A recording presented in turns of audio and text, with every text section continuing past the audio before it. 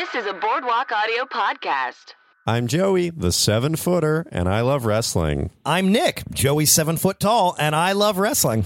I'm Jesse, and I love wrestling. I'm Steven, and I'm just so done with wrestling. You Should Love Wrestling is a show where we try to convince Steven that he should love wrestling. Will we do it this time? You should love wrestling, WWE, cause I love wrestling. A lot of loving from me. We on the podcast, Joey, Cliff, Nick, and Steven. But Steven ain't wrestling, gotta make him a believer. I'm all Hogan out, I love Ric Flair, The Undertaker, Tombstone on the chair. So tune in every week, cause we got a new guest. You should love wrestling, cause it's the best, yes. The best way to support the show is by going to boardwalkaudio.com/You Should Love Wrestling. Click the Support Our Artist button and then continue to buy whatever you're going to buy. You don't need to be Erwin R. Shyster to figure that out. Once again, I want to point out that he's talking about Amazon. It's a Amazon affiliate thing. Look, man, I'm not trying to force people to, no judgment if you want to go someplace else. Should we just be having Joey saying Amazon? I say Amazon at some. Oh, okay. He doesn't say Amazon at any point. I don't correct you for no reason. I'm not just arbitrarily correcting you. I just noticed that I don't say Amazon. Whatever. We're gonna get our dash button soon. It's all good. Yeah. Is this You Should Love Amazon? You should love welcome. Amazon. We gotcha. Speaking of, check out Prime Day.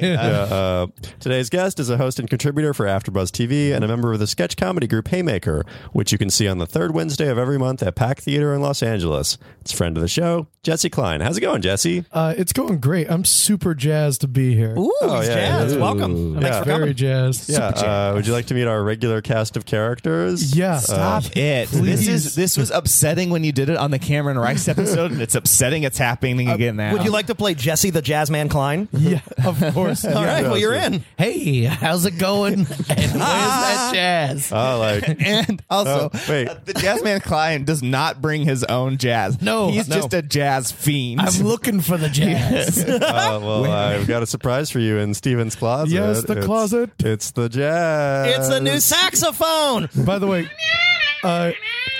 regular listeners, they actually go to the closet and open it. Yeah, we do. Yeah. That's I a thought real you just thing. referenced it No, and never no. physically did it. And it's like much to my chagrin every time because it feels like an invasion of privacy. It is, yeah. I've actually asked Joey to stop doing it. It's where we keep like all of our like random stuff. Yeah, Steven doesn't want you to know that he supports the company Sterlite. Yeah, Steven doesn't want you to know that he has what's in here? Some blank CDRs. Oh, there's our Mayor McCheesehead. A Lego architecture set, like a bunch of sketch stuff, some pillows. I'm going to cut this all out because I control post-production. Well, I'm going to, when I post this on Facebook, tell everybody that you're editing. Use a transcript. Let everybody know that I'm actually doing the work to keep this thing running. So now that you've seen all the dead wrestlers. And, So, Stone Cold Steve Austin is dead in that closet. we killed him. Yeah, don't tell anyone. Yeah, sure.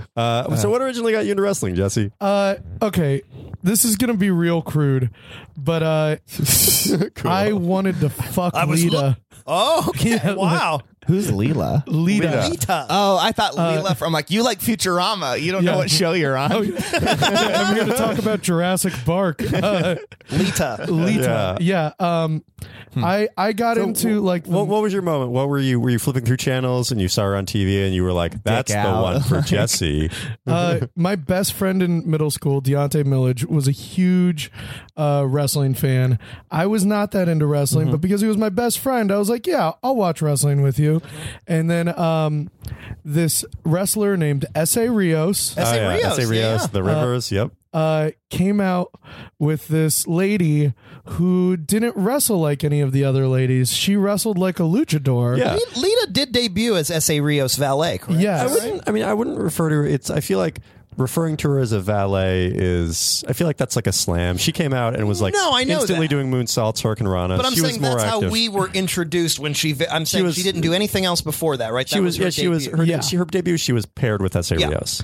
Yeah. Wow, that was super sexist of you, Nick. Apparently, yeah. Joey was all over you on that one. Speaking of sexist, I'm not saying he was Terry Runnels. I'm saying not that Terry Runnels didn't do her role very well. Speaking of sexist, she always had an exposed thong. Nice. like just like the straps above her pants, and and her finishing move was a moonsault, and she'd always take off her top shirt before she did the moonsault. Yeah, I remember that. It's like the lightest striptease ever, the shortest. You're like, yeah. But here's the thing: there was nothing sexy about her taking the shirt off.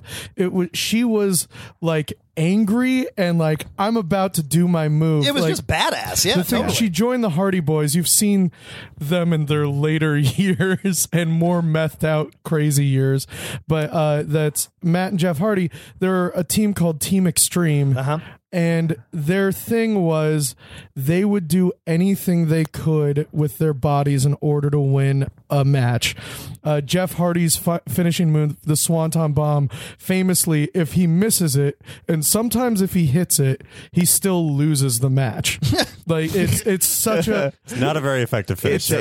It's such a risk that he immediately loses the match. Yeah, that seems like a might as well not do it type of move. Well, to me, if I'm putting game theory in here, I'd say don't do it. Oh yeah, hey Steven, all that risk for nothing. You might as well not live then, Steven. Amen, Joey. Yeah. If we're playing fantasy wrestling, you don't want to go with a Jeff Hardy pick. But yeah, and so I started because I was a big fan of Lita. Right. And at first it was just I wanted to fuck Lita, but then it was like, oh, Lita's a tremendous wrestler and can tell a really good in-ring story. And plus, you were a young kid, and you didn't want to fuck anything when you were a kid. Yeah, I mean, I was 13 when this was the peak of my sexual awakening.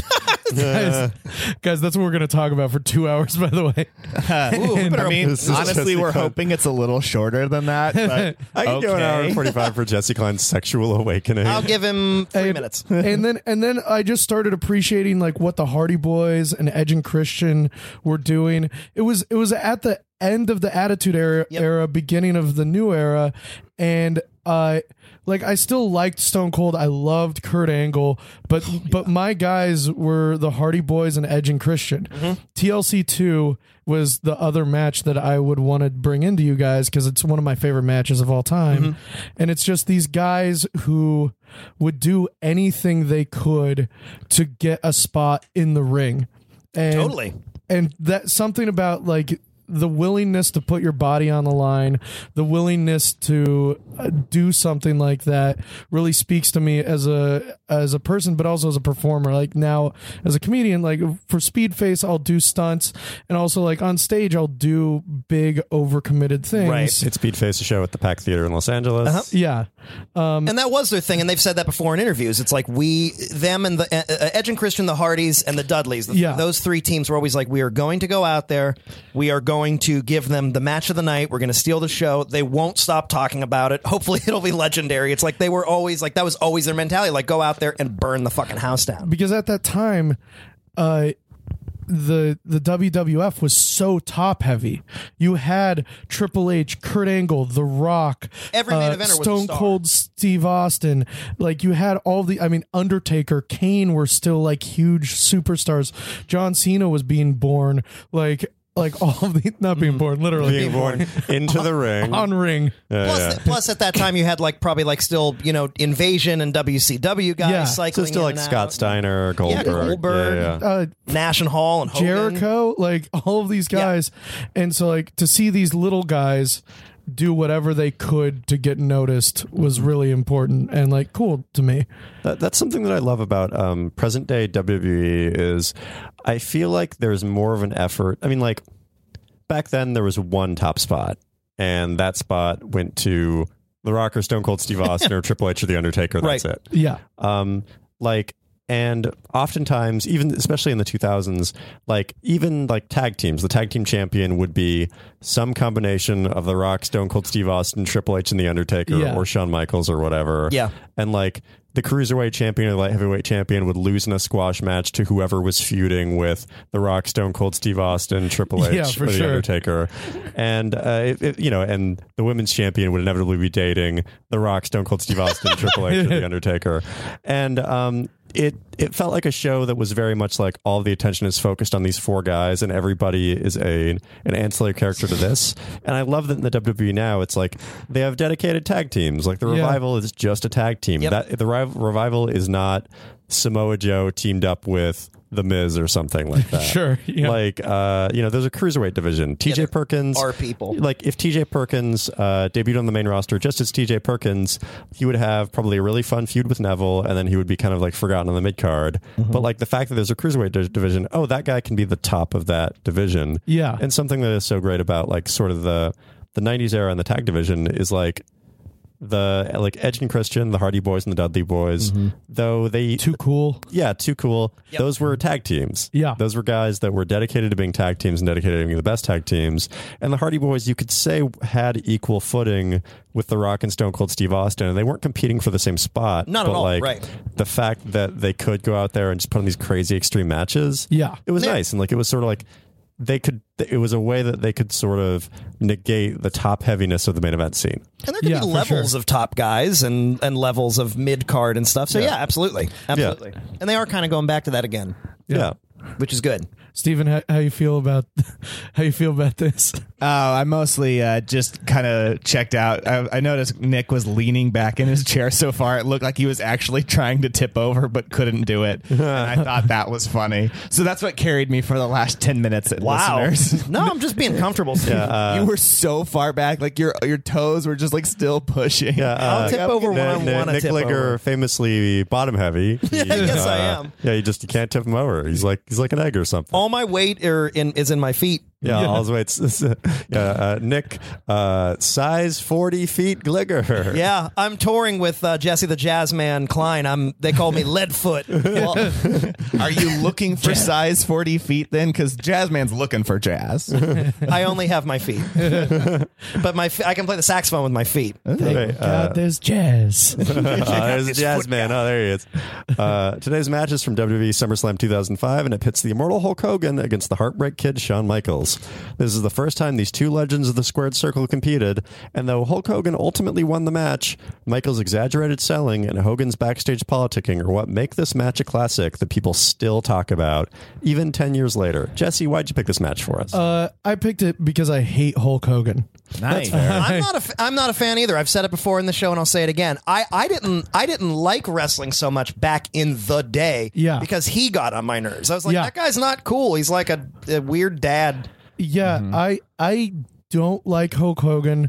I don't like his wrestling style, and I don't like his backstage politicking. Yeah, that doesn't help. And also his racism and his racism. Yeah, also his horrible racism. Yeah. Well, hold on. Let's not condemn everything about the guy. Yeah, I mean, he does have $150 million now, so he's got to be doing something right. Yeah. And in this match, Shawn Michaels makes him look like a buffoon. Yes, he does, and I love that.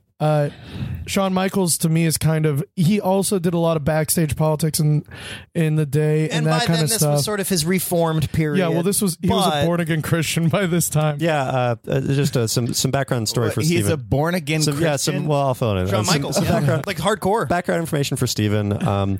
From whenever he began to wrestle until probably 1996, 1997, he was notoriously kind of a prick, an asshole. He was somebody that, like we'll see in a later clip, he would, instead of losing to somebody, he would just fake an injury so that he could hand the title away and not have to lose to somebody that he doesn't want to lose to. Yeah, because he didn't want to go through that process of putting a guy over. And then he had a back injury, which we saw in the Royal Rumble match with The Undertaker, the casket match. He got a back injury from that match when he was back body dropped onto the edge of the casket. You don't remember? Go back to the Iffy episode. We talk about it. And then he retired and was out of wrestling for 3 or 4 years. And then he just kind of got therapy and realized that his back was okay. And then he came back in 2002, and at that point he became a born again Christian, gave up drugs, and for all, as people backstage say, became just like a good dude. He didn't do any the shithead stuff that he used to do, and he became just like a guy that looked out for people, a guy that lost more than he won, a guy that became a real company guy. Yeah, absolutely. He earnestly tried to reform himself. But something that's so interesting about this match is that for 1 month in 2006, we got asshole backstage politicking Shawn Michaels back. Yeah, and it's great. And it's reactionary because he only was that way again because, as the story goes, and I totally believe it because it's pretty out in the open that Hulk Hogan is also a raging egomaniacal asshole. Yeah, he politicked big time. It was supposed to be 2 matches. 2 matches. It was Michael's understanding that they were going to wrestle at SummerSlam, and then they were going to have another match after that. Yeah. That I guess, it wouldn't Hogan was supposed to win the first one. Michaels was supposed to win the second one, and then Hogan I'm not sure if he had creative control in his contract. He did. Or like I heard two stories. I heard creative control in his contract, and then I heard from another person that just right before this match, he was like, I don't know, brother, I'm not sure if my back can take another one. Better just do the one match. From what I read, he had creative control. He also, at the time, both of them were faces. Yep. And Hogan refused to do a face versus face. He wanted it to be a face versus heel because he was worried about not getting as many cheers. Shawn Michaels was a face for pretty much his entire 2002 to 2009 run, except for like this match, this 1 month, or anytime he went to Canada. And anytime he went to Canada. And so this was a thing where Hogan refused to lose to Michaels. Hogan notoriously in his career refused to lose to smaller guys. Yeah. He didn't want to. I mean, me too. Yeah. And then Every single time I'm set up to lose to a smaller guy, I just beat the shit out of him for And then he did this thing where he said he was injured, and he's like, we're only having the one match, brother. Yeah. And so Michaels decided to, which we'll get into, and I don't even know maybe if you noticed, if you didn't read the sheet, or if you just kind of watch it without thinking or watching. Yeah, no, that's what I do. Of how much Michaels bounces all over the place and reacts to everything that's happening to him. Yeah. It's like, and like the look on Michaels' face on this entrance, it's like he looks like a guy that is like pissed off that he's not. Yeah. Like I hear that he did not find out about there was only going to be one match and Hogan's going to win it until like very shortly before this match.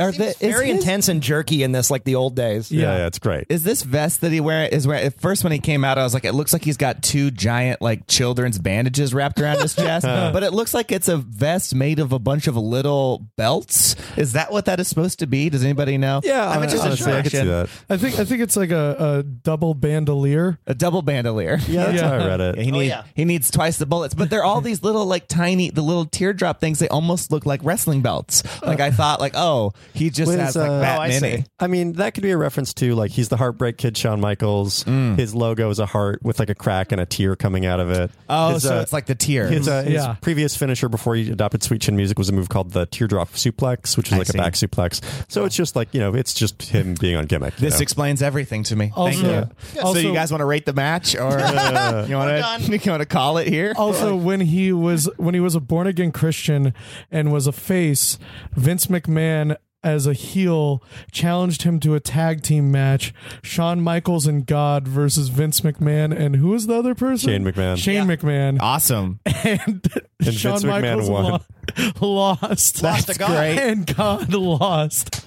That's super funny. They did an intro for God. God had an intro music, and they just did a spotlight going down the empty ring. spotlight awesome. going down to the ring. Why don't we watch that?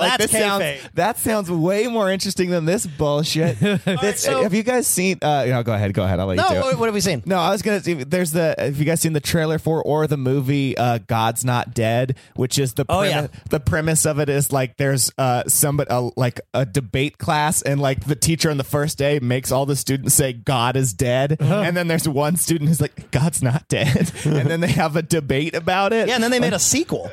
God's Not Dead too. It stars. I don't think he's dead. I think it stars Clarissa from Clarissa Explains It All. I don't know. I want to see them both. Yeah, Melissa Joan Hart or whatever. Yeah, Melissa Joan Hart. I think. Yeah. So what do you think about the big ass American flag? Yeah, because he's a real American. Well, guys, that's the biggest American flag I've ever seen. Absolutely. So incredible. Yeah, I mean, great. He's the same guy that he always was. I don't know. I think it's really funny that in the promo, Hulk is like, every time you go out there, you go out there and wrestle for Shawn, but every time I go out there, I'm out there for all the Hulkamaniacs, when it's literally the exact opposite. Like Hulk Hogan is out there just for Hulk. He totally is. And Shawn Michaels is there to put on a good show. Yeah. We'll watch this clip a little bit later in this episode, but like there are some promos leading up to this match where like Shawn Michaels is just flat out saying, like, quoting Hulk Hogan, like why do you have to work when they get in the building? Because you already got their money, baby, like brother or whatever. Like, so like, and that's definitely, Shawn Michaels was famously somebody that like when the WWE would do shows in the mid 90s and they wouldn't really draw a lot of people because it was just sort of a slower time for wrestling. They would do shows in high school gyms for like 200 people, and like the wrestlers would all be really like, you know, they would half-ass it basically. Yeah. And Shawn Michaels would go out in the main event and wrestle twice as hard and like practically kill himself and do like insane, crazy, you know, moonsaults off the top rope onto concrete spots. And wrestlers would like ask him afterwards, like, why did you kill yourself for 200 people? And like he would say like, no, like we want to keep those 200 people. Yep. And we want them to bring their friends next time. So like I have to do that. And that is why he still always maintained that level of respect. Is like even when he was an asshole, he went out there and put on amazing matches. Oh yeah. Jesse has that same philosophy when he does his indie improv shows. Yeah, even though nobody's there. Even though I do it for 6 people, and it's the same 6 people every time. But man, what a show! One. But man, what a show! I haven't lost one yet. So Hulk Hogan comes out with his orange skin. Like 12 minutes of build up. We're almost to something happening now. In this match. We're about to get the push off, which immediately sets the tone for this match. Yeah, the game of this match established now is insane physical combat. He just pushed Shawn Michaels, and Shawn Michaels did a back somersault into into the ropes. I'm not sure if it's something that we've explained very succinctly yet, but like sort of the game of this match or what's happening in this match is that Shawn Michaels is really frustrated that he has to lose to Hulk Hogan. So the way that he's showing that, and this is like backstage, not necessarily within the story of the match, is that he's overselling every single move that Hulk Hogan does. Yeah. Like to the point where it's like he'll get kicked by Hulk Hogan and then he'll do like 4 rolls and then like land outside the ring and then roll up the aisle and like stand up and like wipe his brow. Yeah. And I want to know sincerely, did you notice, Steven? Not at all. I'm Really? like, this is just wrestling. That's what I said. I said Steven's not going to notice. You did because you talked about this a while ago. Also, guys, I'll be honest with you. I watched this 15 minutes ago on quadruple speed. I was just like, what's happening? The wrestling stuff. I get it. No, I mean, when I watched it, I mean, this Like, big, like, look at that. out of the ring. Yeah, look at that. Yeah. But like also so you got I see this is cartoony, but also like you have to admit like The Rock when he gets the Stone Cold thing, doesn't he really oversell it? But too? that's one move versus like there's a point like in a minute that we're going to see where Hulk Hogan like just slams Shawn Michaels' head against the turnbuckle and Shawn Michaels grabs the rope, jumps and does a front flip because of getting there's a difference between, you know, selling somebody's finisher big and selling the entire match like, you know, it's Looney Tunes or whatever. I guess it's just like I hear what you're saying, but to me it all kind of feels the same. Like, and I've said this many times. I'm just not smart enough of a wrestling fan to understand why this is that much different. I see what you're saying. It's like, oh, it's like selling one thing versus like, look at another. this. And like, But yeah, kicks him. He catapults himself 3 feet in the air and then crotches himself on the ropes. It's insane. Like that's like you saw Ishii versus Shibata last week or with fairly recently. Strong style match. There's a different look at that. Look, he just did a front flip, a 450 splash basically off of his head thing. Can we actually cut in just a little bit of audio there of all of that bouncing and jumping off the ropes? I would absolutely love to hear just one clip of that. HBK has been signed down a little bit. Look at this. Michaels hung up a drive. Hogan with a punt. Another punt. Michaels being elevated. Landing, straddling that top rope. And the veteran Hogan adding insult to injury. Right hand knockdown. Also, at this moment, the announcers are talking about how like Hulk Hogan famously slammed Andre the Giant. It's never been done before.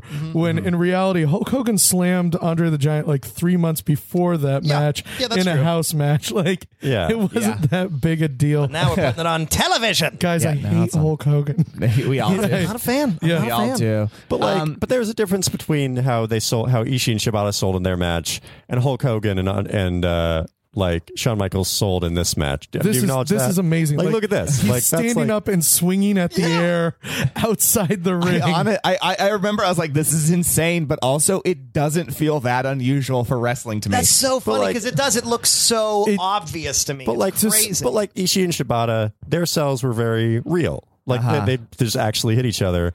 This, it's, he got punched and he fell out of the ring and then rolled up the aisle and then got up and started doing cartoon swings. This apparently is just like an extension of when you're thinking, Steven, this is just like an extension of when somebody kicks out at 2 and they show their face and they can't believe it, right? Yeah, I mean, it's the same type of over. To me, it's all super hammy. Like you guys have, I think, more like resolution and like what you're willing. You can see of like 1 to 100. You can see like 1 to 100, and like they're working somewhere like in the 90 to whatever range to me, right? I don't have that resolution, so like of like detail. So I'm like, oh yeah, it's like a cartoony thing. It all kind of still comes out. Like your 1 to 100 is like my 1 to 7. So I'm like, oh yeah, this is like a 6. I get it. Well, it's all fucking insane. Who cares? Well, like when they do that kick out at 2 and they do the face thing, that is a direct representation of the fact that it used to be that it wasn't televised. It would be you had to show the people in the back row the emotion you were. That's the Greek mask.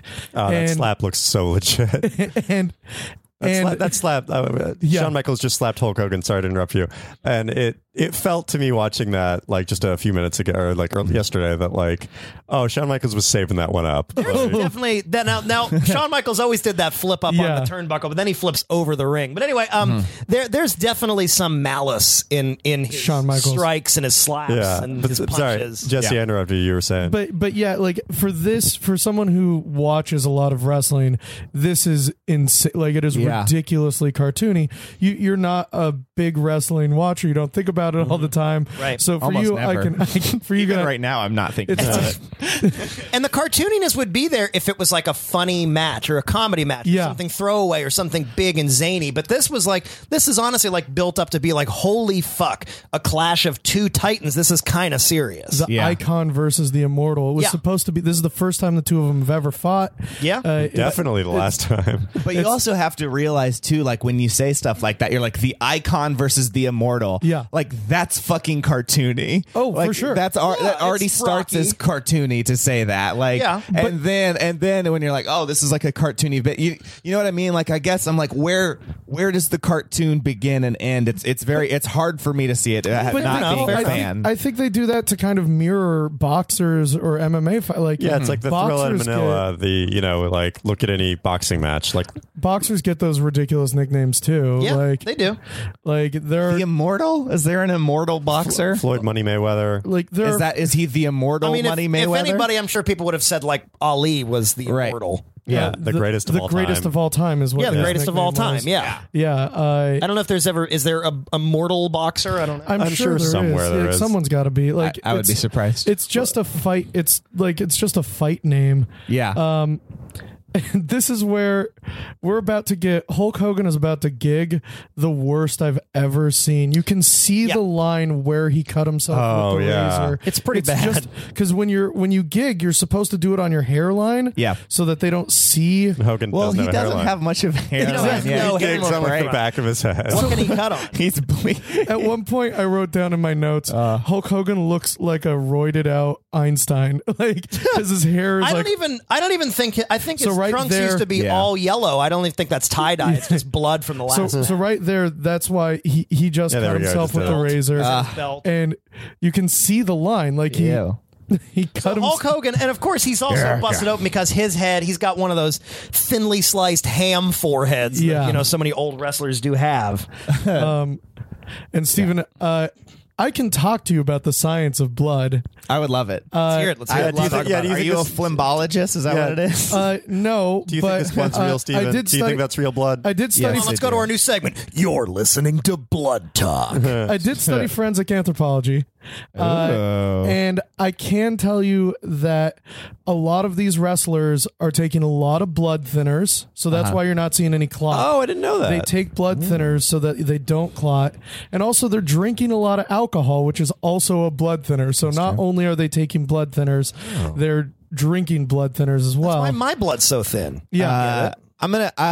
I'll only slightly. Yes, I'll believe you on the blood thinners, like aspirin and stuff like that. I don't doubt it. Take steroids and things too. But Yeah, alcohol's effects would wear off fairly quickly, unless they're drinking like right before this. A lot of them. Oh no! Hey man, Hulk Hogan goes hard before a match, brother. Hey brother, let's crack open. A lot Drink of them. some Jameson with me, brother. A lot of them are, some level of alcohol in their system when they're wrestling. Yeah. And a lot of them have a lot of blood thinners on. Also, Especially old school guys back in the day. Also, Yeah, God, look at that. Look at that red just on his arm. Yeah, Also, yeah. I've heard you comment about how pink the blood is and how red it is. That's because the most oxygenated blood you have is in your head.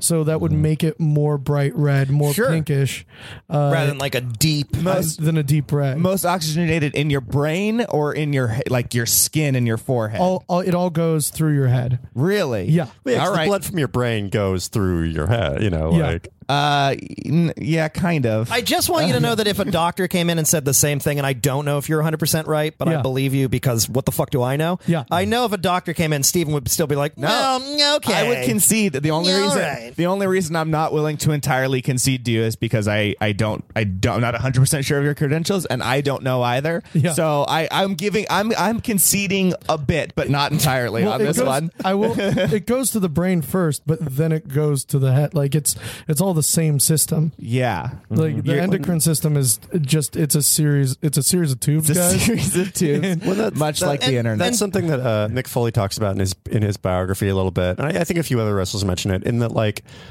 if you're cut open from your head, the blood like oozes differently than if you get cut in your arm or whatever. Like if you're cut in your head, it's kind of like water a little bit. Like it's like thinner blood, whereas if you're cut on your leg or your arm, it kind of oozes out. And I think it is what Jesse's saying, where it's just like more oxygenated. Guys, I've also the first of the refs has now been taken out. Yeah, there's like 20 refs in this match. that's just always good. So Shawn Michaels has his patented kick up, getting up in the top rope. Super sweet. He's about to do his elbow drop, but then he decides not to. Classic heel move. Classic heel move. Yeah, he's playing the heel big time. Oh yeah. And now he's about to do the great. sharpshooter, which is an important move in Shawn Michaels' history. Yes, that would be important. Do you know why, Stephen? We've maybe mentioned, although we still haven't seen the match. Because he was once a Marine sniper, and he wants everybody to know that he still got that sharpshooter. The sharpshooter is Bret Hart's signature move, and that would be who got screwed over in the 1997 Montreal Yeah, screw by job, Shawn Michaels. Yeah. which we've talked about. Really by Vince McMahon. And So everyone he's else. stealing the move of the person who he Screwed over. screwed over so as to be more of a heel. Yeah. Yeah. Great. Have Yeah. fun. It's fun, right? Yeah, like, If, yeah, if he'd just do only that. if only I had the deepest knowledge of wrestling, I'd be like, ooh, cool. Yeah. Also, Hulk Hogan taps a bunch of right he's there. pretty much tapping. He's tapping. I don't know how wrestling works, brother. Also, that's the worst sharpshooter I've ever seen. It is a in my really It's life. not great. Also, there's a moment in this match where Hulk Hogan's generally in this match, and you can hear him one time when they're at the turnbuckle after Shawn Michaels has been overselling. He just goes, "Brother, what are you doing?" Really? Yeah. Where in the match do you hear that? It's like during the turnbuckle spots where like Hogan refuses to hit his head against the turnbuckle. And, Wow. And he just goes, okay, second That's ref funny. down. We got 2 refs down now. What's going to happen in this match, guys? Also, I missed the first ref going down. I thought that somehow that kick took out 2 refs. I was like, how is this physically possible? Hulk Hogan's Single immortal, bullet brother. theory. Yeah. Now now we get a low blow from Yeah, which is Shawn. great. Love it. Hogan is so red. His face is so he's bloody. bleeding It's unbelievable. so badly. Also, one of my notes says Hulk Hogan wrestles at 50 the same he did at 20 because I hate Hulk Hogan. He's as mobile as he was. I've said it. I've said it. He was always clunky. He was always slow. I've said it before. He looked like he was 60 back when he was like 30. Yeah. Like what? I feel like the last match of Hogan's prime was probably him versus The Rock at WrestleMania 18. Yep. Yeah. That was in, I believe, 2002. This was 3-4 years after the fact. And it's very clear that he's had some hip surgeries. He's had his back replaced with a metal rod at this point, probably. And, a lot of people online are saying that, this is the only way that Shawn Michaels could wrestle this match and make it be a good match. Yeah. So, To be cartoony. yeah, because it's Hulk Hogan's not mobile, so it's like he's Hulk Hogan's like a like a Yeti at this point or something. Yeah. So like Shawn Michaels kind of has to wrestle around him to make it a watchable match. That makes sense. I mean, it's true. I mean, it's not like Hogan's going to go toe to toe. Yeah, Hogan's not going to do Hogan. Even Hogan running the ropes is probably a big ask at this point. Not that he was ever some technical master, anyway. I mean, he could wrestle. Like back in Japan, he wrestled. I think it was like Chono or something. Right. And they put on like a really legit good match. Hulk Hogan did some like enziguris, some drop toe holds, and etc. Like a lot of people's frustration with Hogan isn't that he's a bad wrestler; it's that he's a good wrestler who's found out the minimum that he can do, and he just does that. So Hulk, I'll just go with kicked that. out of the sweet chin music, and now he's pumping up, and now we get the best oversell of the big boot. Oh, I love this in the history. Oh yeah, great big oversell. Let's just throw it in. Nobody kicks out of sweet chin music. Nobody but the Hulkster, the immortal Hulkster. Look at him. Do you feel it? Do you feel it, JR? Hogan hulking up here. Comes, I think even you can feel this. Yeah, I hate to admit it, but I kind of can. These 18,000 club fans can feel it. Oh my God! Michaels has thrown everything at Hogan that he could think of. But to no avail. Hogan with the right hand. Michaels hit for the right. Oh! My God, the big boot. The impact of a Mack truck. Shawn and Michaels head on. Get up, Shawn. Get up. Yeah, Shawn Michaels takes the big boot from Hulk Hogan, and he proceeds to get hit by it, fall down, get up, spin around. And then do a dance, and then fall over onto his back again. And I have to imagine Hogan is thinking, "You son of a bitch." Now he's making him wait for the leg drop. Yep. He's calling all of his Hulkamaniacs. Yeah. He is. His move, the sitting down. Yeah, and that's little stuff that. It's little stuff that like frustrates wrestlers when a wrestler like does their finisher and takes too long to go for the pin. Yeah, because it makes the wrestler look weak that they were down for 10 seconds instead of 3 seconds. Something that like The Rock talked about in an interview fairly recently was like The Rock was scheduled to beat The Undertaker in a match. And it was up to The Undertaker as to how he wanted that to go down. Could have been a count out, could have been a disqualification. It could have been The Rock does the rock bottom, and then at the 3 count, The Undertaker kicks out. So it's like, oh, he barely got him. Yeah. But The Undertaker made the choice of like, no, I'm going to like stay down, and then I'm going to like stay down for a little bit afterwards and like sell how deadly the move is. Yeah. And the reason for that is that like, if you kick out at the 3, or if you like, it makes the other guy look bad because it's like, oh, like his finisher was just enough to keep him down for 3, but not enough to like put him out. Yeah. Right. So like Hogan in this match taking a while to pin him was just like another kind of prod and like another kind of FU basically. And then we get the handshake spot. Yeah, and this just looks like they're just like looks like they don't want to do it. I don't give a shit. But we got to do this to go home tonight. I'm pretty sure they're crushing each other's hands. I'm sure. This is a test of crushing hands. Oh yeah, totally. Yeah, neither of them can be particularly feeling real respect. Hey, brother, fuck you, brother. Yeah. Like that's not a friendly handshake. Yeah, that's like Vince is telling us to do this. Son of a bitch. With his mustache is now pure full red. of red blood. Oh yeah, there's that look. That's not a look of like brotherly. That's a look of like fuck you, brother. Look at that. Oh man. They just shook hands. And yeah. God, I love it. And it's Michael's still, like, yeah, I'll say my line. I needed to know. I needed to know. I needed to know. Yeah. I mean, so Hogan's mad. He needed to know, which I guess that's like the premise of Rocky Balboa, the 2006 movie, right? Like he needed to know what it would be like to go up against the legend. Yeah. I needed to know. Yeah. And now he knows. What a satisfying ending. Well, here's the thing. Hogan got the pin, but Michaels won this match. Totally. This match became a match that kind of exposed, because this was 2005. I was 18, 17. As a wrestling fan, I still was just like, oh, I'll watch wrestling because I like to watch the wrestlers.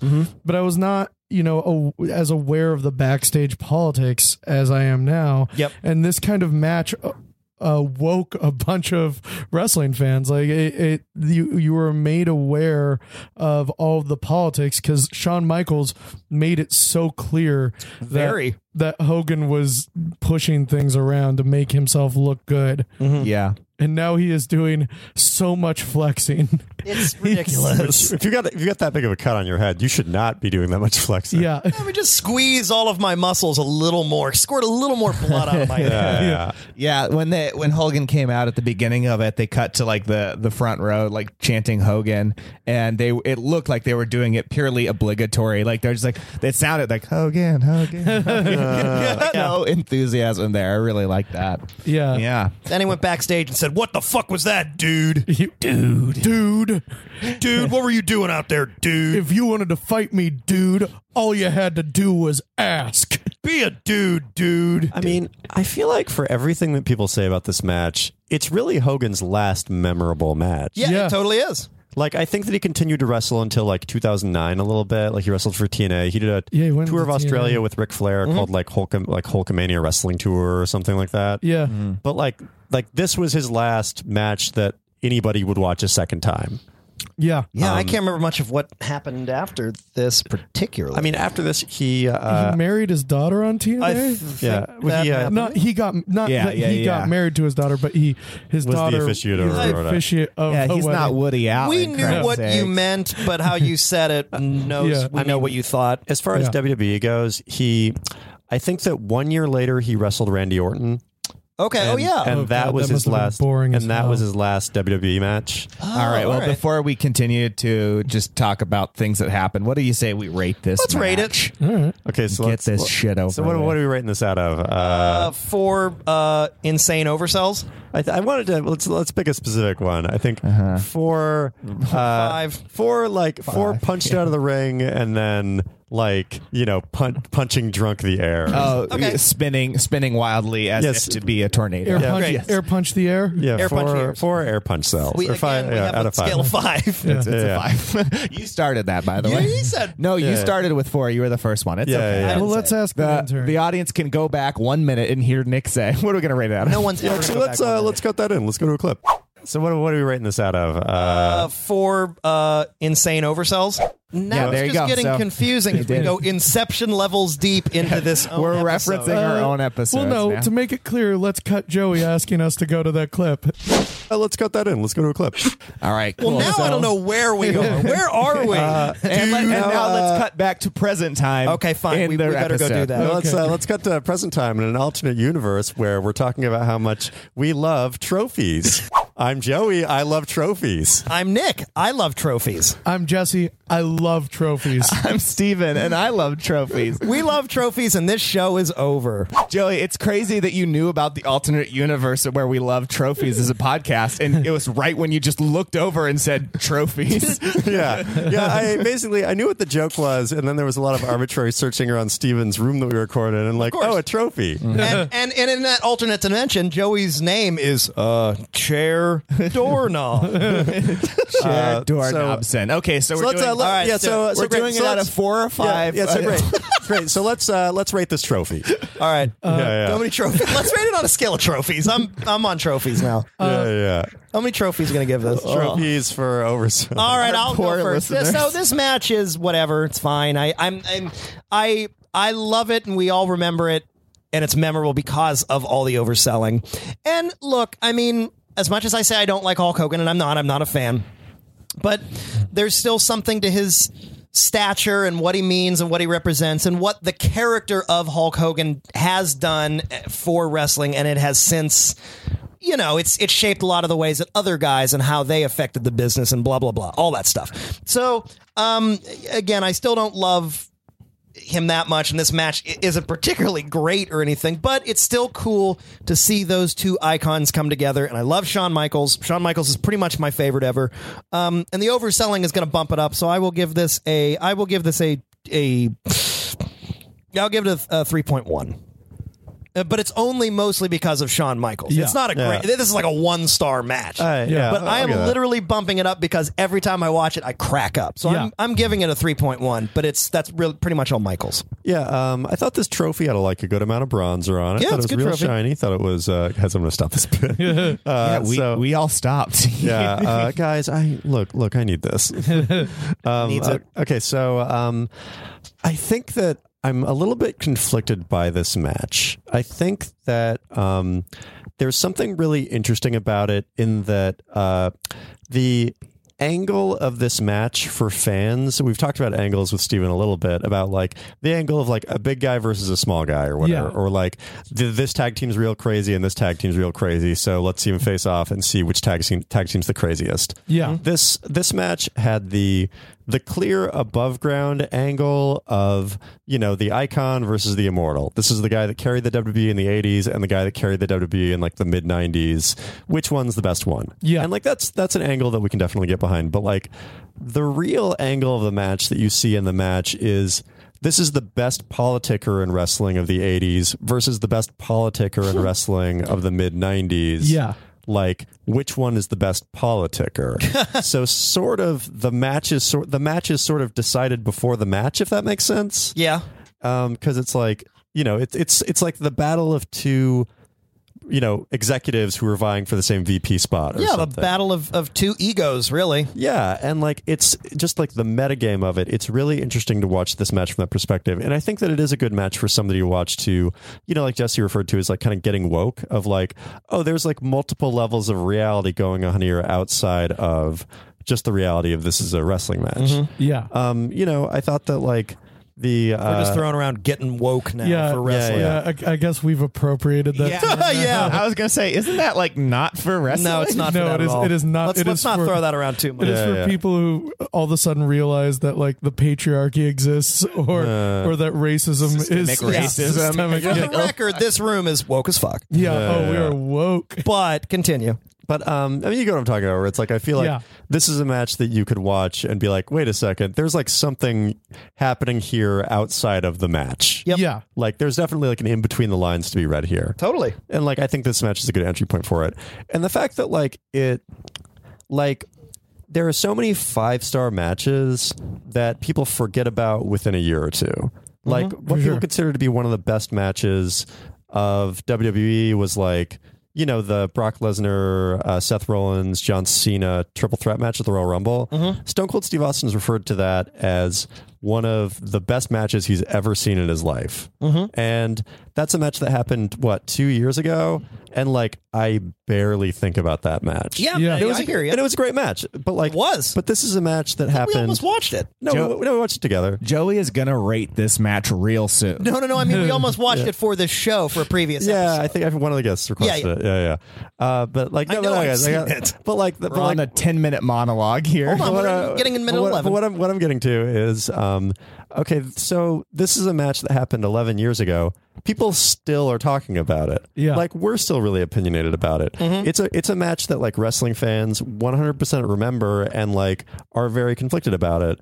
And because of that, like, this was a great match. It's like memorable. The match itself isn't very good. No, it isn't. Right. But like everything around it is great. So and isn't that kind of what you want in a way? We want a good match, but if the story and everything around it is enough lure, then it's like, well, hey. It's like this is a match where it's like, if you're a fan, like, you know, you could put this probably on the same level as, you know, maybe Hell in a Cell with Mick Foley and Undertaker, as just like a memorable match that people talk about. Hey, remember blah, blah, or like blah? Maybe this is like half a step below that or whatever. Remember that match when Michaels oversold the fuck out of everything? Oh, yeah, totally. Yeah. And like, you know, like as far as a match goes, it's like, you know, it's like a 3. It's fine. It's 3, great. But like, but as far as it was a full minute since I last like made fun of you for taking so long. But as far as like a wrestling thing goes, I don't know. This is a 10. This is great. Just because it's like, so it's a 3 or a 10 out of 5. Fantastic. Yeah, 4. 10.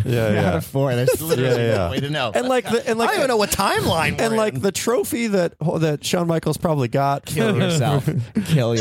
I hope you die. So that's 10 from you, Joey. 3 or a 10. There's no way. Oh yeah, I'll go 10. All right, Jesse, go for it. 13 out of 4 or 5.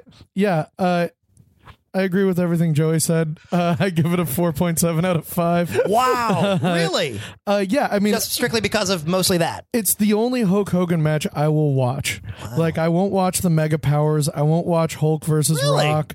I've out of the 80, like out of the golden era, there are like 3. I'll watch the British Bulldog, and like that's it. Like I don't enjoy Not that. even with Randy Savage, huh? Not even Mega Power stuff. Yeah, I mean, I'll watch Rick Rude and like those are the guys I'll watch. I don't like the golden era of wrestling. Interesting. I can see that. I don't find it terribly interesting. I like the Cirque du Soleil aspect of wrestling. I like the dance. I like the Shakespearean aspect of it, that it's for... So you love Fandango. It's for the hoi polloi. Yeah, I love the dance. Big Fandango It's fan. for the hoi polloi. It's for, the people in the front row, like, of that Shakespeare play. It's lowbrow, highbrow stuff. And that's what I like about wrestling. And this represents all of that to me.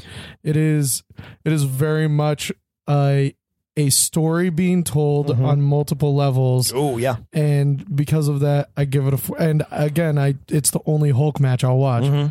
And because of that, I give it a 4.7. Wow. Oh, yeah, totally. Like, I don't hate Hulk Hogan. Joe, like, you've had your time to speak. All right. Look, I got a lot of opinions about this match, guys. Do you want to hear about trophies?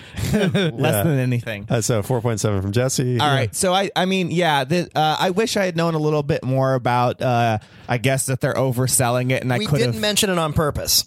Yeah, just to see if I would not. Yeah, because we talked about this. I mean, yeah, and you're right. Like, I think that shouldn't surprise you that this thing that I don't have a deep knowledge of, I continued to not have a deep knowledge of. You're talking about blood, right? This was my argument.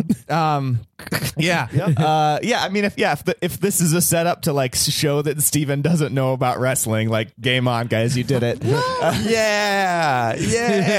I guess we won. Joey. All right, there's a high five. Joey, it's so important for Joey to win this podcast for some reason, and there's no winning. There's nothing he can possibly do to win. Well, of course, because I've already won. That's right. It's like the match we just watched. Yeah, nobody There's wins. no winning. Yeah, I mean, Shawn Michaels won probably. What's your rating? So yeah, I wish I had known. I think I maybe would have been able to focus a little bit on it, and kind of when we were watching it while doing this podcast, it was interesting to see that. But ultimately, without like a lot of deep knowledge, I think, like you mentioned, the sharpshooter, which is an important thing, playing the heel or whatever. Without a lot of deep knowledge, it sort of doesn't click for me, and in a big way. Sure. So I think ultimately, being a stupid wrestling fan, or I guess a non-wrestling fan who doesn't know that much about wrestling, Call himself I a would wrestling give it fan. And stupid.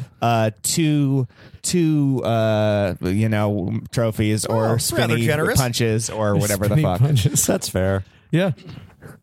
So what's our total? Intern, can you email us what our total is on that? Yeah, we'll get it. And no. could you do it on a scale of 4 or 5? 4 or 5, yeah. Out of Can everyone. you- So yeah, we need can like you figure that multiple out? scores for everyone. Yeah, go ahead and figure that one out Also, for us. I don't know why you asked the intern to email you.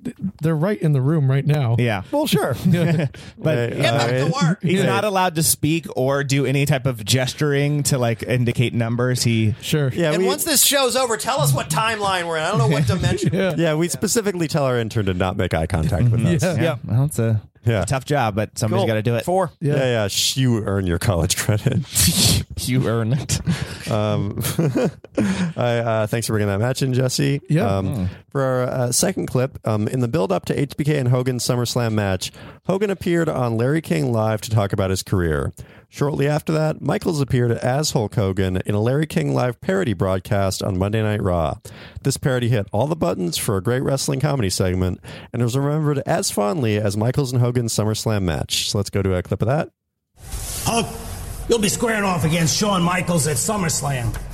Now that's Shawn Michaels. He's a tough guy, isn't he? Let me tell you something, brother. This is a dream match, brother.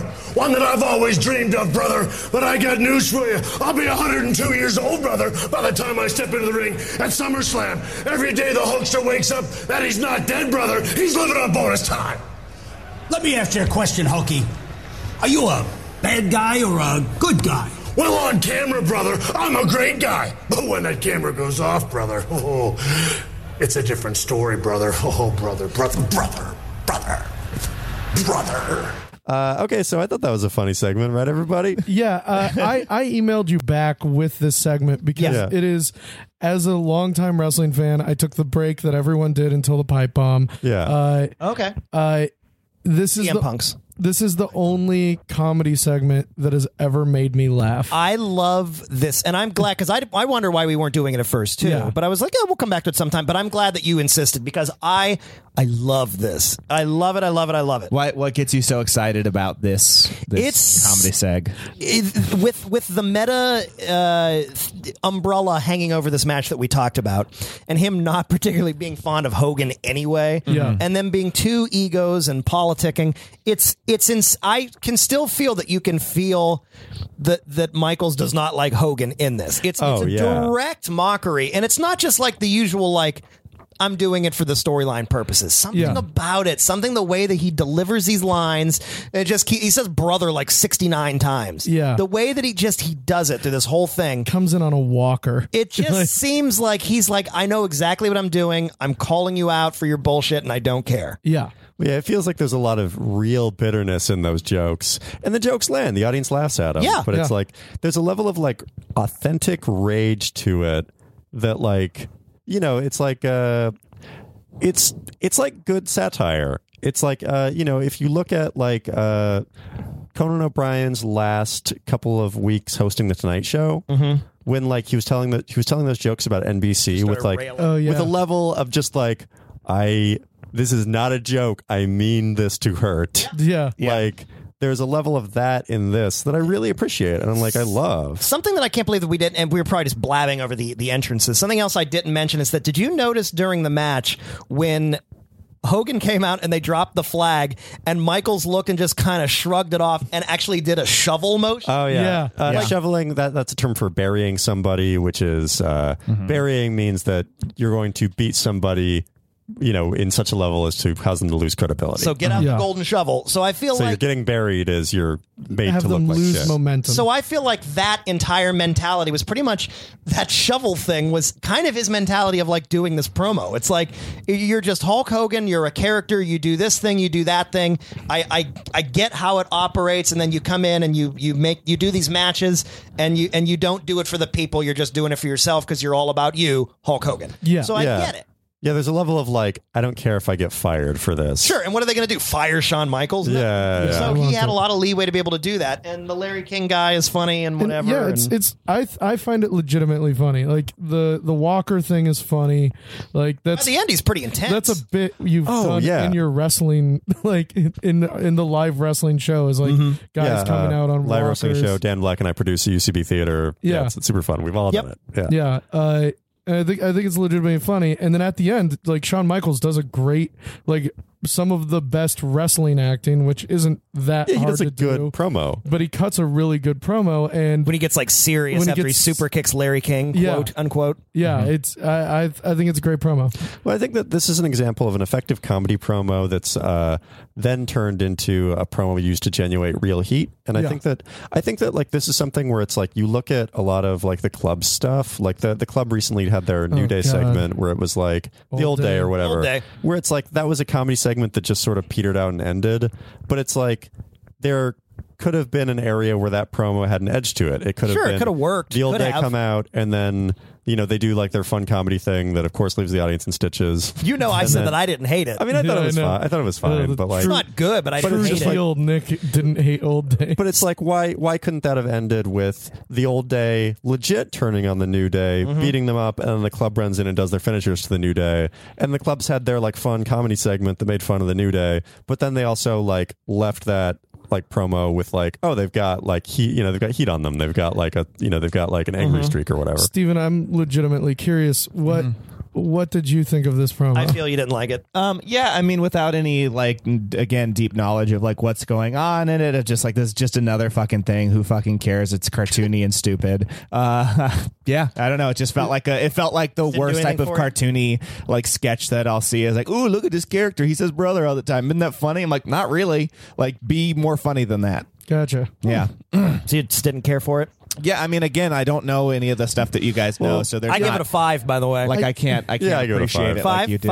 5. 5. So, Steven? Yeah, like a 1.5. Wow. Like, I will admit, like, it's very reference based, and like, a lot of the stuff that he says that gets laughs are things that we as fans are like, we as fans are just like, ooh, he like called him out for not being a good wrestler, and like, oh, he like talked about how like Shawn Michaels is a good wrestler, and oh, he talked about backstage politicking. They never talk about that. Yeah. It's like there is a level of like, if you're a part of the family when that conversation's happening, you're like, oh, I understand that my uncle's crazy, but if you're not, then it's just like random references you don't get. Yeah, it's like a Saturday Night Live sketch where they have a celebrity and they're just like hitting all of the beats to mock that celebrity. Yeah, exactly. It's only funny because you're like, oh, I know Justin Timberlake too. Yeah, it's like blah blah blah Lochte-gate is like gonna get a laugh if you know who Ryan Lochte is, but if you don't, then it's just like, oh, those are random syllables. Yeah.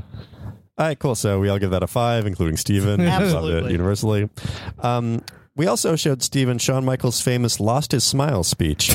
In February of 1997, Michaels vacated his WWF World Heavyweight Championship because of a career-ending injury. Though people speculate that he faked this injury because he didn't want to lose his championship to his bitter real-life rival, Bret the Hitman Hart. Let's go to a clip of that. I know that over the last several months, I've lost a lot of things, and one of them has been my smile. And I know it doesn't mean a whole lot to everybody else, but it means a lot to me. So I have to go back and fix myself and take care of myself. And I have to go back and I have to find my smile, because somewhere along the line, I lost it. And I don't care, really. I don't care if it's unpopular. I don't care if people want to make fun of me because I'm an emotional guy. So this to me is an example of like, we saw kind of like born again Christian Shawn Michaels who like had a little bit of like kind of the dickish twinge to him. Yeah. This was like full blown, like Shawn Michaels was probably pilled out of his mind during this speech. Yeah. Like he completely faked this injury. And again, Michaels was out 98 to 2002. He would occasionally pop up on TV as like the WWF commissioner and like other authority roles and a special referee, but he was injured. He thought for sure he was done. He was retiring because of that back injury. Yeah. So this is 1997. He still had more matches. The Montreal Screwjob was coming up. Yeah. Yeah, this was February, so the screw job would have been in November. So this is like... Yeah, I'm trying to think of the this timeline. is like 8 months before. Yeah, so it would have been, it would have happened in November. And then he immediately got injured at the Royal Rumble in 98, so that's when he left. Yeah, and then he left at the WrestleMania of that year. My first experience with Shawn Michaels was Commissioner Shawn Michaels. Because like when I first started watching, I was not I didn't appreciate the older time or anything like that. Yep. So my first experience was Commissioner. Yeah, I guess that makes sense. Yeah.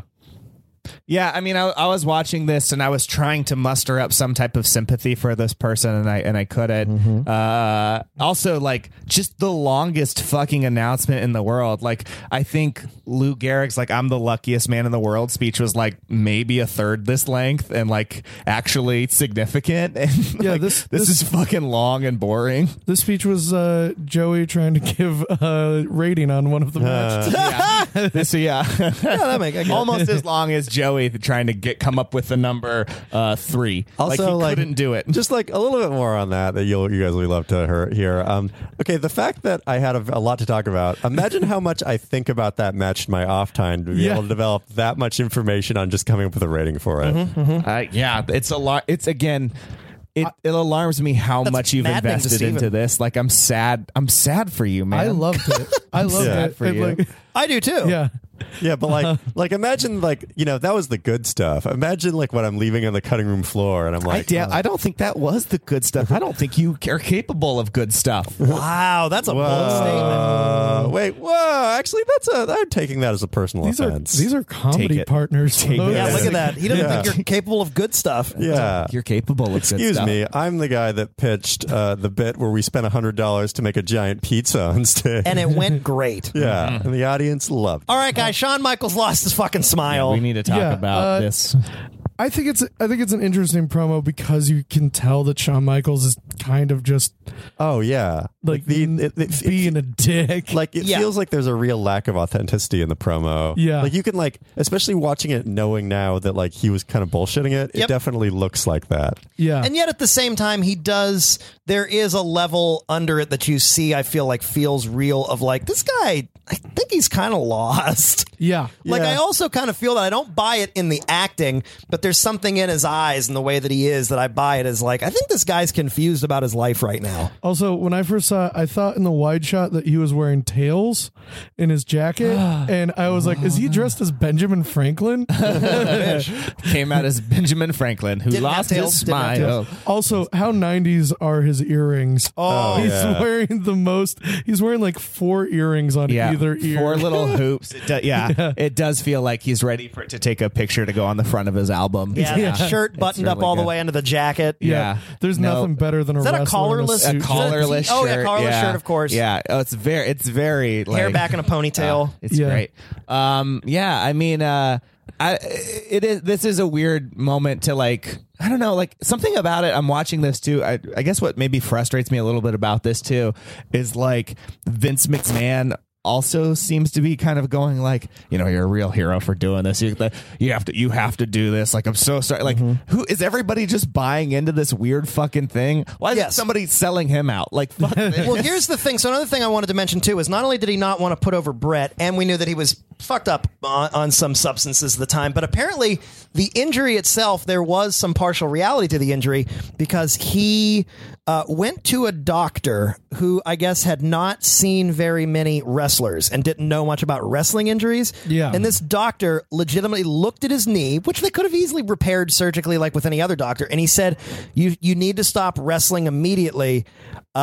We might have to remove your legs if you keep this going. What? Yeah, I've read that multiple places. Yeah, I've not heard this, but that's amazing. Doctor was clearly clueless about wrestlers and apparently being a doctor. Yeah, wrestlers famously have 5 knees. Ew, you got a bruise. We're gonna have to cut it off. Well, I just like a doctor who's like, we're gonna have to get rid of all of them, all your legs, all of your both legs your are legs. coming off. I feel like that's the type of thing I would say to like a 6-year-old as a joke when they get hurt. Yeah. Like, oh, I scraped my knee. It's like, oh, well, if it's really that bad, we're going to have to cut it off. And then they'll like get serious. I'm like, I'm fine. It's okay. And you're kidding, like, I'm kidding. Cool. Now you shaped up. Yeah. So stop crying about a fucking scrape. And then I could continue watching TV. I got your and then you're nose. like, oh, no, now I'm going to celebrate by cracking this beer. Got your nose. And then they crack a beer open over their head. But yeah, apparently this doctor was clueless, and I do think that even though he got his, I'm sure, many second opinions in third and fourth immediately, I from what I understand, that also kind of spooked him a little bit. He was kind of like, oh my God, am I really legit injured? Like that was the first time he'd really heard something like that. I can imagine, like, if one doctor was like, hey,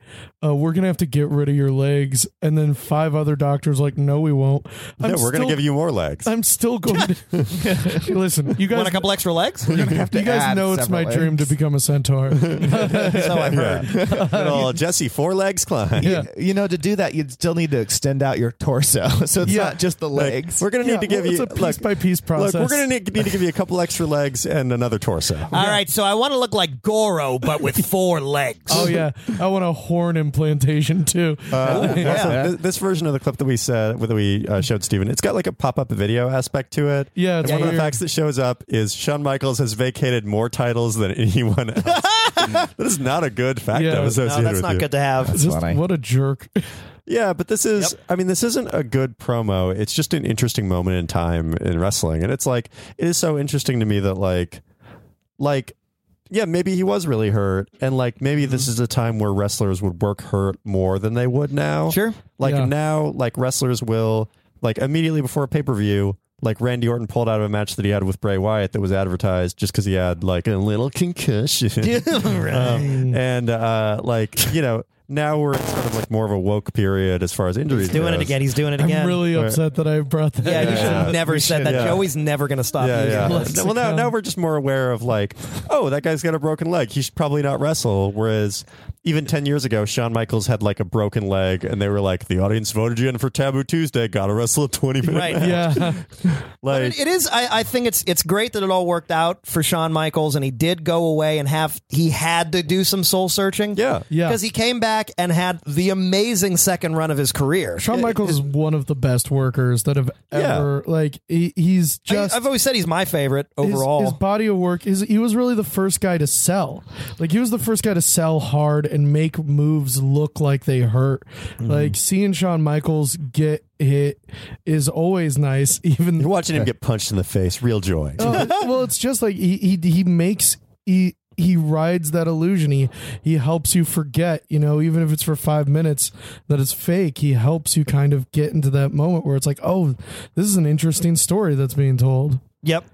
Yeah, this is, I mean, if we're rating this promo, like the speech itself is terrible. Yeah, it's bad. But for what it represents, I would give it a 3 just because it's a moment in time that's interesting to wrestlers. And lost his smile has also become such a thing. Yeah, and jokingly or not. And Steven, I think what you're getting a view of is like, you can go anywhere in the world, and if you meet a wrestling fan, you could talk. This is a nightmare scenario for Absolutely. you. You're in Brussels. Yeah. You could talk to someone in Brussels about Shawn Michaels versus Hulk Hogan for 3 hours. And that's upsetting because I'm sitting there like, just give me some of your sprouts, guys. Give me some of your Brussels sprouts. That's why I'm here. But it's I came for the sprouts. But it's like this match is like a currency among wrestling fans. Yeah. It's when you talk about basketball, you talk about like Game 6 Utah versus the Chicago. That's a currency game that you can talk about with basketball. Just like fans. showing up and too sweet in somebody. Yeah, but exactly. it's like the final deletion where I feel like that's in a similar area where like it's like if you're a wrestling fan, you've got opinions on the final deletion and you could talk about it for an hour if you wanted to. Yeah. So yeah, this gets a 3 for me. I'll give it a 2.9. I mean, remarkably close. I would give the Lost His Smile speech a 1 because I think it's like, I don't know. The inauthenticity doesn't work for you. I mean, I think it's like it's interesting as a historic piece. Yeah, but as a promo, like it's just like it's a guy who didn't want to do his job and he was like, how can I get out of doing my job? Yeah. Question we ask ourselves every day. Yeah. Like it's not like a face move for me, No. Yeah. But it is just an interesting moment in time. Steven, tell us how much you didn't give a shit. I guess so. I'm still not 100%. I follow what actually happened. Did he quit because he didn't want to give up a title, or did he quit because of an injury? It was because he didn't want to give up a title. Official word was injury. I think it's become known over time that it was a combination of didn't want to put Brett over, was injured and had a crazy doctor tell him something way off, but that went away. So and then he was also just kind of being a jerk and kind of fucked up anyway. Yeah. So this is a George Clooney's perfect storm of events right here. Sure. I call it Mark Wahlberg's perfect storm. And like that is also correct. And like they wanted this is more of a Solaris to me. They wanted him to drop the title to Bret the Hitman Hart. He and Bret the Hitman Hart didn't get along, so it's like he didn't want to put over a guy that he didn't like or respect. Yeah. And then again, this was in February of '97, so he went away for then a few months. He was gone for maybe like 6 months, 5 months, something like that. Yeah. And then when he did come back, the hatred for Bret Hart between that the two had was worse than ever. That led up to him coming back, having a couple matches, building up the program with Hart, and then the Montreal Screwjob happened in late '97, November, when he legit didn't tap out and Bret Hart lost the title in his hometown of Canada. And that's when kayfabe broke. And the screw job is a little bit of a receipt for this, honestly. Yeah. Because it's like, so the reason for the screw job is that Bret Hart did not want to lose to Shawn Michaels in Canada. It was Bret Hart's basically last night in the company. He already said he was leaving to go to WCW. And Shawn Michaels refused to put Bret Hart over, so when it came to November of this year, 8 months later or whatever, Bret Hart did not want to put over Shawn Michaels in his hometown. So like the plan that Bret Hart had was like he would win the match and then he would vacate the title or hand it over, kind of do a similar thing to this. Yeah. And probably on Raw the next night. Yeah, the deal was that he was going to do it on Raw the next night, but technically his contract ended on that Sunday. And Vince, like you saw the women's title trash can thing in one of our earlier episodes, the Alundra Blaze thing. Like Medusa. basically, Vince McMahon like kind of saw like that happened previously, and he saw that except with Bret Hart doing it with WWF's main title, and he was like, "Oh, I can't risk that." So that's why the screw job happened. Like Bret Hart refused to put over Shawn Michaels. Vince McMahon promised him that he could hand over the title next night. Like, well, fuck him. But in reality, he was like, oh, contractually, he could like screw me over on this. So I'll just force the turn on that. You know what's fun about this podcast is like it's three people going like, here's how much explanation it takes to attempt to enjoy this. It's just multiple levels. Well, It's like- here, hold on a second. Oh shit! I just lit up everybody on this one. Yeah. Yes, It's the Silmarillion to like. I hate the it Lord of the all right. Rings. Now I'm not a Like- fan anymore. Like, yeah, I mean, it takes like any sort of storytelling. Like, you do have to know it. Like, this would be like dropping you in the middle of the Two Towers without knowing anything about anything that's happened. Yeah. So Are we talking about Lord of the Rings or 9/11? 9/11. it's 9/11. Okay. We're I talking don't know what the fuck we're 9/11. talking about. Isn't Lord of the Rings, The Two Towers, one of the fucking movies? I don't know. Yes, it is. All right, well then what the fuck are we talking Well, we're also talking about 9/11. All right, well now I'm There's a confused. lot of politics. I'll never forget. It goes back to the 1980s. We're fighting the communists. I'll never forget it. But it's like basically what Joey and Nick are trying to do is give you the backstory of all of this stuff instead of like you would hate, like, number one, you would have a terrible time watching starting from like the 1950s until now. That's when Nick and I started. So what's the like Roaring impossible? 50s. Classy Freddie Blassie was then known as Sailor Freddie We're going to see the Blassie. wrestling match tonight. Yeah. You know what was around in the 50s? Jazz. Oh. Yes, it was. And I'm looking for it. Is I'm there looking any for here? it. Jesse the Jazz Man Is this- Klein. Yeah, Is this a somebody jazz call club? for Nick Leadfoot Gligger? Yeah, I mean, I get it that it requires some backstory, but I guess it's what's so. I mean, I'm sure you guys, in a way, find this to be admirable about wrestling, and I don't. Is that it just takes so much fucking knowledge to just start to get it, to just start to care. We're at 140 episodes in, and I'm just like, I'm like, oh, okay, like The Rock's a bad guy. I honestly think that you're like a friend of the show, Taylor Orsi. She I was just thinking this. she has people over at her house, probably every week to watch, Cruiserweight Classic, NXT, and etc. Yeah. She's like a fairly new wrestling fan, and all the time she'll invite over just friends of hers that have never seen wrestling before. So, her friend Allie Beardsley recently came over 2 weeks ago without any sort of seeing wrestling before, any sort of expectation. Watched a Cruiserweight Classic match. I believe it was Ibushi versus... No, it wasn't the final. It was there was one before the finals. It was like Ibushi versus Kendrick or something. Yeah. Yep. And she sat down, watched it, loved it. She was like, this is great. And then she came back last week and watched the finals and saw Grand Metalik versus TJ Perkins, and she was like, oh, this is amazing. I love this. Yeah. And she's probably going to come back next week and watch it and love it. Does she want to do this show? Maybe. I mean, maybe, I in don't your know. place. yeah. Guys, I feel like I've lost my smile doing You this have. show. Steven's lost I his have smile. to give up my place. But on like, this. I think that part of it it's is hard for me to do this. I love this. I think that the hard version of this show is that, like, a little bit of it is like, we're like, Steven Pearlstein, you have to love wrestling. Whereas Taylor's is like, hey, we're having people over. I'm going to make my great homemade salsa, and then her we're going to eat salsa's chips. so Also, good. wrestling's Good going to be salsa. on. So come and hang out. And also wrestling. It's the thing is, I think that people just don't have the reluctance that you automatically have. Well, I've got a question, Steven. Do you Do you have a soul? do you have a soul? Well- no, Steven. Do you appreciate athleticism? Sure, yeah. But do you think this is athleticism? I don't think you usually do. Not necessarily. No, All right. I mean, I'm less impressed with it in general Because a lot of these matches are people being extremely athletic and improvising Second City style a match where they know the beats that they have to hit, but they don't know how they're going to get there.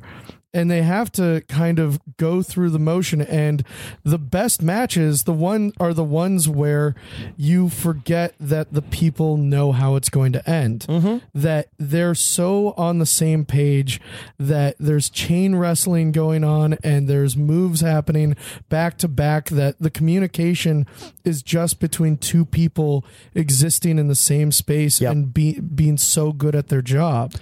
And like, I think that's a lot of what like the fans at Taylor's, like seeing the Cruiserweight Classic, you're seeing these guys who've never met before, who are now doing a match and figuring out how to work with each other in the ring and doing an amazing job. In a room split of like people who get that and people who don't get that. Yeah. Well, it's like, but everybody appreciates it. Like Ibushi versus TJ Perkins. It was like a semifinal match at the Cruiserweight Classic. Like, is that match predetermined? Do they know who's going to win?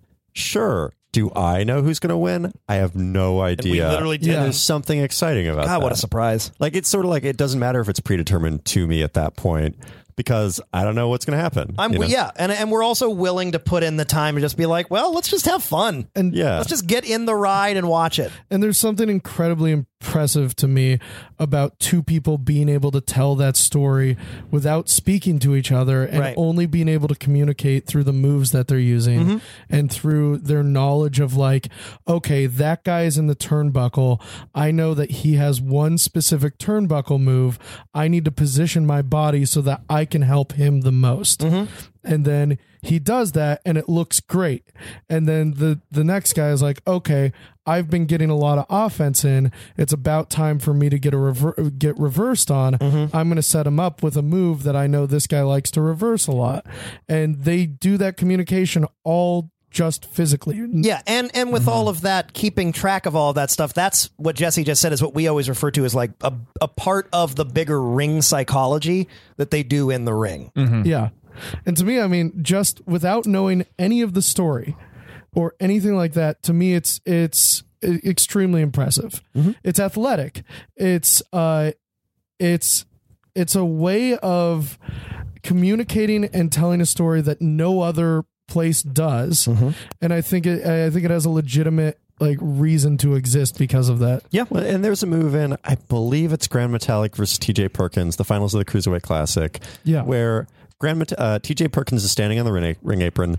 Grand Metalik runs, jumps like over the ropes, grabs TJ Perkins with his head, and then does a Frankensteiner out of the ring. Yeah, and like the level of like, you can't watch that move and say like, I could do that. Yeah, because like there's the level of coordination and like trust that goes into just that 10-second spot. Like there's so many like points of failure for that move, and the fact that like they hit it and it looks good, it's like you're cheering because it looks like that guy got hurt, but you're also cheering because like they tried to do a really crazy hard thing and they pulled it off. And again, like TJ Perkins had no idea that Grand Metalik was going to do that move. Sure. Yeah, he had to let him do that move and then realize, this is a Frankensteiner. I've got to do a front flip all in a quarter of a second. Yeah. What do you say, Steven? Yeah, I mean, do you love wrestling? That's great. I feel like we don't have enough time for me to pull that all apart. Sure. Like, and just get into tune it. into the AfterBuzz show after YSLW, hosted by Jesse Klein on AfterBuzz TV, starting now. Yeah. I mean that's great. You see some level of athleticism, and that impresses you. The ballet of it. I don't know. It just doesn't for me. I feel like there are more interesting forms overall.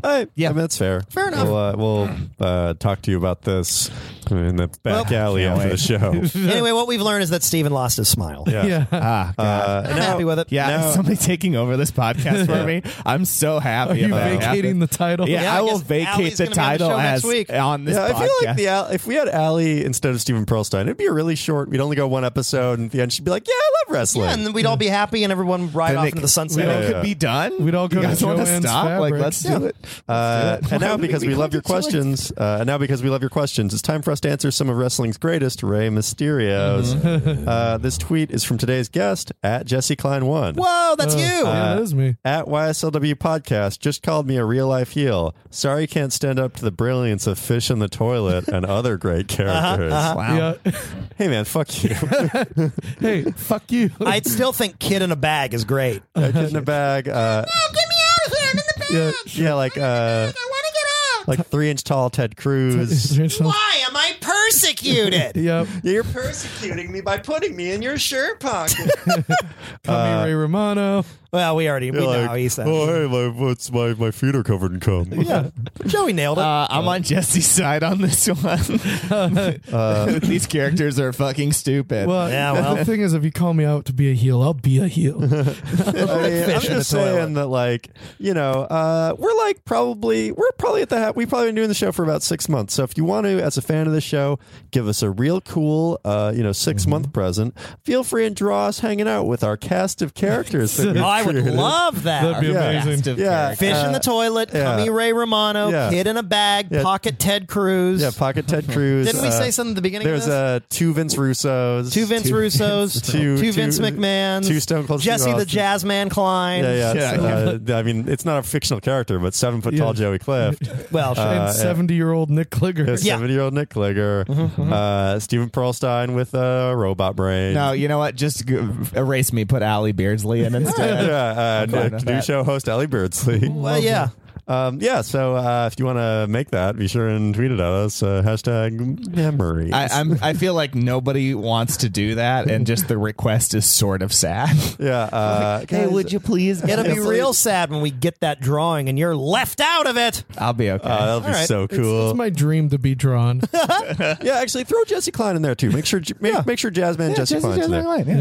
Give him a saxophone or something. Yeah, you're I still don't a play heel. jazz. Yeah, I'm just looking for it. Yeah, get him looking for a saxophone. He's got a big old magnifying glass. And magnifying glass that has jazz written on the side. So thanks at Jesse Klein 1. Yeah. It's Jess Klein one. No, Oh, shut up. Oh shit! I didn't realize. Yeah, that. Me either. If you're a wrestling fan, you have questions for Steven, or if you're not a wrestling fan, you have questions for Nick and I, or if you want to show us or shoot us that sketch, You want to shoot us. Yeah, feel free and shoot us an email at youshouldlovewrestling@gmail.com, or send us a tweet at YSLW Podcast. So we've spent this show trying to convince Steven to love wrestling, so now here's the part of the show where Steven tries to convince us to love something.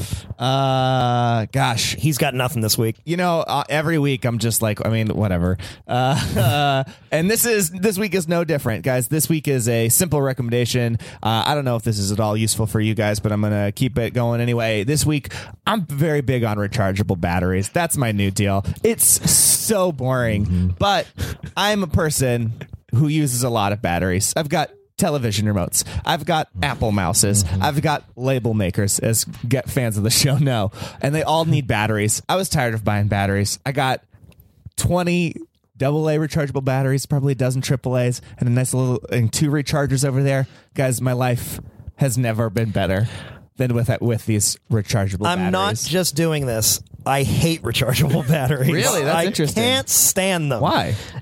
I got to remember to recharge them, and then I got to wait. Wait, No. you can't remember to recharge? No, I'm a something? busy person. I know you're. No, you're not. I'm so busy. I think when the batteries die, I just want to take them out, throw them in the trash. They end up at some landfill. Yeah. I'm sure the environment's doing great Yeah, for you're it. not but supposed to just throw batteries in the wanna trash can. throw also. them away. I always do. I just want to throw them away. I want to put new ones in my remote. I want to continue with my life. I throw them at kids. That's fair. Now you're talking. I throw them at kids and political figures. Yeah. Yeah.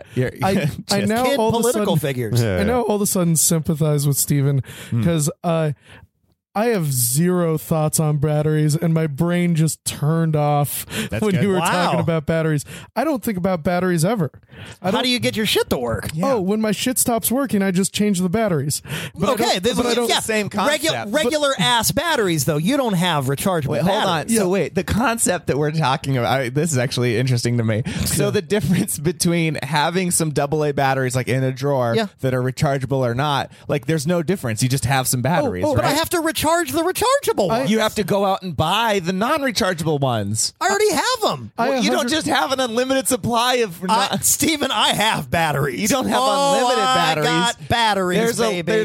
There's some kind of functional limit to how many batteries you have. Anytime Steven, I go to the dollar store, I randomly buy AAA and AA batteries because I know that I'll just need them and they're $1. Stephen, my argument is that here's what I do. When I'm at Costco, I buy a bunch of batteries, and I don't think about them ever. Exactly, because you have them. So see how impassioned this is? I think I did a good job. you found a really good. I've always been so annoyed by rechargeable batteries. So rechargeable batteries requires me to think about batteries And then wait. and then think about them all the time because I'm recharging them. I got to swap them out.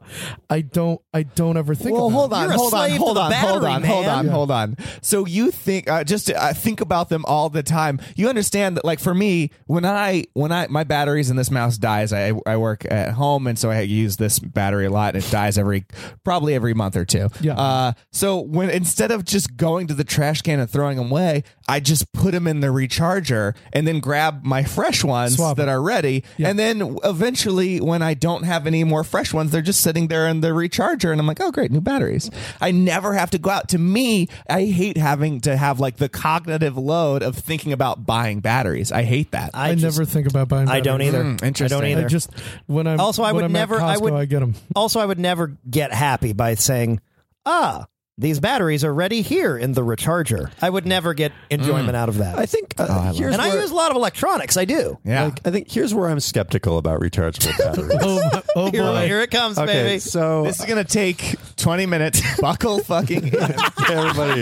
everybody, start getting ready. So Joey has a scroll of notes. Yeah, listed battery guys, just thoughts. imagine how much I think about rechargeable batteries that I don't Let's about. talk. You a Duracell guy, you an Energizer guy, you maybe go off the radar, do like a Rayovac. Okay, so I love the concept of something that's rechargeable. Like camera batteries or whatever are great. Enough of that with phones. Like laptop batteries that you can recharge are great. Yep. I think that where I am skeptical about rechargeable batteries is that they have the exact same shape, consistency, size, and weight as non-rechargeable batteries. Mm-hmm. And because of that, there's no way to tell if they're recharged or not. At least in my experience with rechargeable batteries, there isn't a counter on the side that says 100%. They're not covered in like a different textured plastic or something like that makes them just a different thing than normal batteries. They're still they're still metal wrapped in a wrapper. Your complaint is twofold: one, you can't identify them, and two, them as rechargeable or not, and two, you can't tell if they're charged or not. Yeah. Okay. So if they were made of a different type of plastic, if they had like a counter on the side that a percentage similar to like something else, it's just like stuff like that. If they were designed to be more Steven's reaching in his fucking they were drawer. designed to be more definitively different than all right, normal which one of batteries. these is rechargeable or not?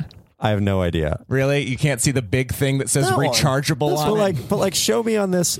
How do I know if this is recharged? Okay, so then my answer to that is never not immediately charge them once you're done with them. But it's like, that's fine. I see but what it's you're like saying. I feel like it's like a badly designed product that could be like if that was made of a different type of plastic and if it had like a counter on the side of it or a light or something on it. Why the different type of plastic? I'm curious. It's entirely a texture thing. Didn't Duracell used to have a battery that had a green, orange, red thing? Yeah, I remember that. Show how So much it's I don't like- know if they still do that. so or it's not. like I if buy you're- my garbage once in the dollar So like store. if you're fumbling around in a drawer or something like that and trying to find the rechargeable batteries, that feels the exact same as non-rechargeable batteries. So so when Joey goes to look for something, he closes his eyes Well, it's and a finally flashlight. smashes his hand. It's his in there. flashlight. He can't see. I mean, that's complete honestly, darkness. if you look at like my random crap drawer in my room, that's like basically what it's just a whole all lot of batteries? It's batteries and lifesavers. It's batteries, lightsavers, a pair of scissors to keep it exciting. Wait, lightsabers or life Lifesavers. savers? Oh, Lightsabers. okay. Lightsabers. We're in that alternate universe. We never got back. Well, Oh, look, when the batteries in my lightsaber die, I just throw them motherfuckers So, out. And put a fresh one. yeah, so let's sure. rate batteries. That's What me. does everybody think about batteries? Rechargeable batteries. Rechargeable Rechargeable batteries. batteries- Batteries in general. Rechargeable batteries, I give a 0 charge out of 100. Nick, you're a heel. I Yeah. am the heel, Yeah, what do Steven, you- and I will buy all the batteries. Yeah, Out of, Jesse, what do you 5, I give it a 2.5 because it's straight down the middle. Straight down the middle. I don't think or care about them. I'm gonna give it a 0. I think rechargeable batteries. He swung all the way over. I think rechargeable batteries. What's your deal? What are you trying to pull? I don't get it. Well, and your zeros just to me signal how much you care about the environment. Okay, so We're all going to die. all right, so Jesus. On that note, let's wrap it up. Let's wrap it up. So, We're all going to die. be sure and like and subscribe to our podcast on iTunes. Next time we'll probably talk even more about batteries. Guys, That'll be leave us fun. some sweet comments and reviews Yeah. on iTunes. We haven't got one in probably like a little bit. We like reading them sometimes. So it's like Yeah. reading. Why not? By the way, I like the environment, and I'm not a waster. I imagine I'll get some flack for this battery thing. You really are a waster. Sure. So, Jesse, waste my time. Hey, Jesse, thanks so much for being on the show. Where can people find you on social media? Yeah, you can find me on Twitter and Instagram at JessKlein1. That's JSSKlein, the number 1. Coming up, After Buzz's Agents of S.H.I.E.L.D. podcast is coming back.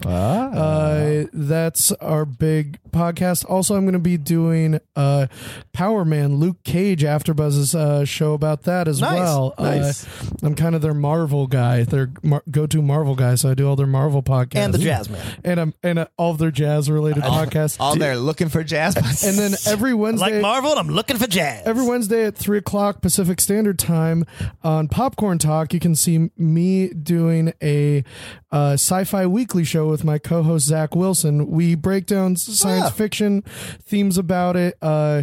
Coming in November, we're going to do election special. We're going to do I forgot the name of the movie. Shit. What's it about? Idiocracy. Oh, we're great. going to be doing Idiocracy. And So current America. yeah, basically.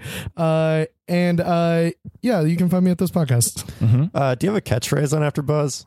Yeah, well, all of the hosts have to say, "Buzz you later." That was literally what I was going to say. Is like, do you have a catchphrase? You guys stole that from CC's Pizza. Yeah, we That's stole. CC you later. Yeah. Believe me, I've been to enough CC's Pizzas in my life that I would know. Yeah, you can find me at CC's Pizza. Okay, Nick, where can people find you on social media? Guys, you can find me on Twitter and Instagram at Nick Gligor, Gligor. Let me know what you think about my stance on batteries. You can find me on Twitter at Joeytainment, and feel free and give my new podcast a listen, 25 Minutes of Silence, which is a podcast where a guest and I sit in silence for 25 minutes. It's, some hot news for people. 25 Minutes of Silence, previously a Podbean podcast, was recently brought into the Boardwalk Audio family. That's very exciting for everybody. Wow. So it's on the Would you same do put a gun to Steven's head? No, he offered. I volunteered on that one. Yeah, That's really nice of you. Yeah, it is. Yeah, That's very nice of you. Yeah, he heard that I've got such guests coming up as Scout Durwood from Mary Plus Jane, and Because you did that nice thing for Joey, I'm going to bump my battery score up to 1 charge out of 100. Ooh. I bumped it up to a 1. That's negligible, and I don't need your score. I wonder if I could get. Then you won't have it. I wonder if I could get like an Energizer executive to be on 25 Minutes of Silence. I'm sure you can. I probably could. I don't believe in you. Steven, where can we find you on social media? Guys, you can find me all across the internet at Pearlstein. Since we're bringing it up, there's all kinds of great podcasts on Boardwalk Audio. Check them out. Mine's Improv Obsession. It's really good. Talks about improv, how to do comedy and stuff. I love that podcast. And some brand new ones coming soon, too. Got a whole bunch of good stuff coming soon. Also, if you guys want to go to iTunes, look for 25 Minutes of Silence and leave it a 1-star review telling them this concept is stupid. I would really appreciate that. I think that'd be really good. Did you only sign up so you can see what the numbers are and see if people actually listen? Or care? 100%. Okay, I get it. No, I'm okay with that.